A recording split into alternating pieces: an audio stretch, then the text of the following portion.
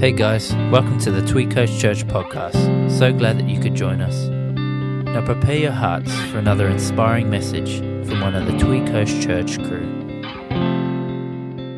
What can I say? I thought let's mix it up because it's the holidays. A spoken word is in order to mark the occasion of this Christmas message. It's going to be a true celebration. You ready?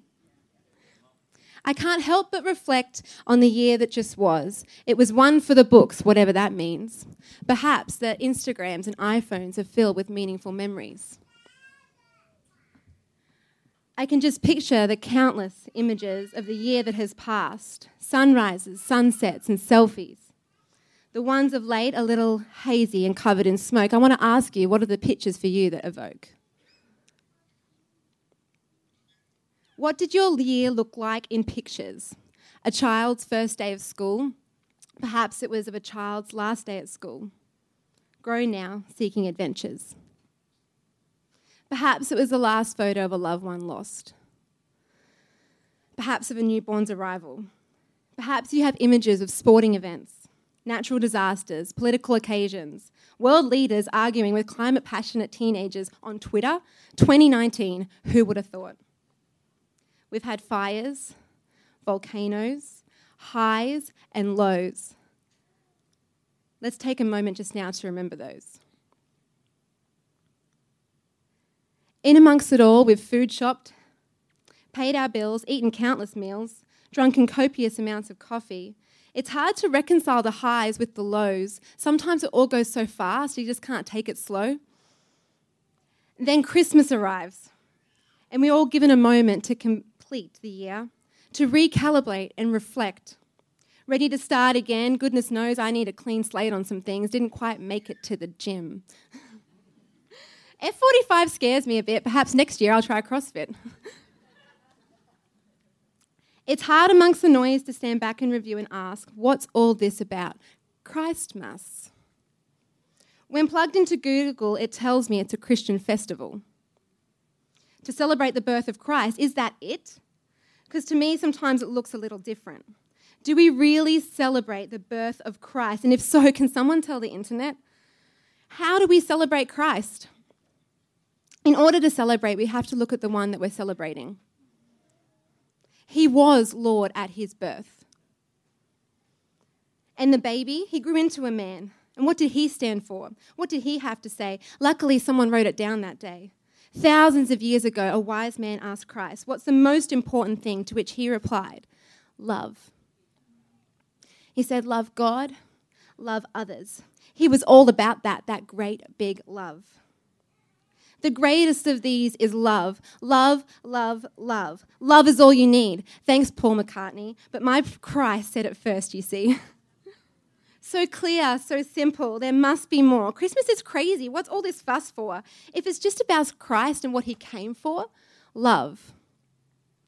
The Apostle Paul said there are three things that remain: faith, hope, and love. Yet love surpasses them all. So above all else, let love be the beautiful prize for which you run for. You see, at his birth, it really does come true that the hope which was lost now stands renewed. You see this season that love is the message. Love is the key. Let love be your goal. It's love actually, and it should be the very center of this festivity. If you are new here, and if you feel anything but love from a person who claims Christianity, I would ask you to check their credentials and their credibility. We are Christians. It's Christmas. Christ is love. It's why he came. It was a holy night. It is joy to the world. There is a thrill of hope, and I'm wearily rejoicing. It's a very, very, very Merry Christmas. Let's not forget why we're here or lose sight to what we were truly made for, and that's to love. God's love is his most amazing trait, and likewise love should be his followers' most evident mark. Is it yours? We were created in love, made for love, and find our truest purpose in loving and being loved. It's why love feels so darn good. It's what you were made for. I bet you're feeling a little bit guilty now about snaking that person's car park at Tweed City. No? Yeah, me either. Huh?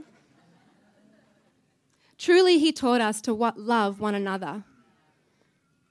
His law is love and his gospel is peace. This holiday season, can you freshly view the nativity with eyes to see that our Saviour loved humanity?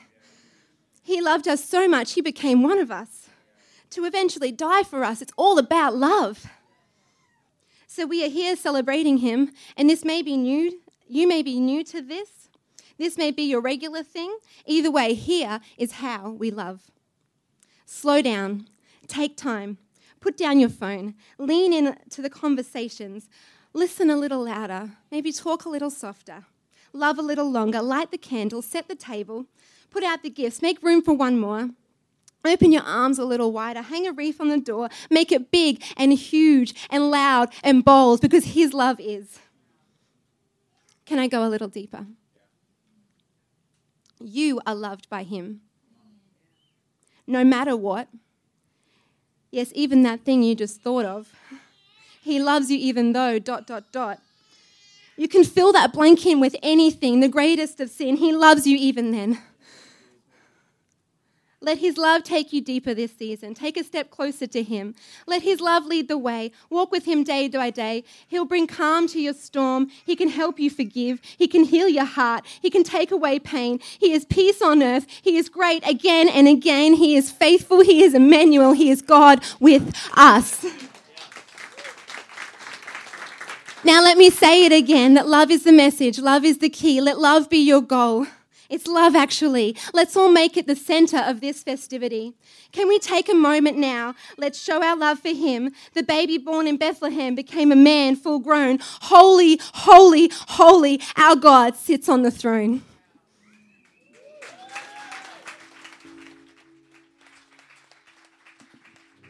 Thanks for listening to today's podcast. We pray that you are touched by God's word. If you would like to know more about Tweed Coast Church, please visit tweedcoastchurch.com.au.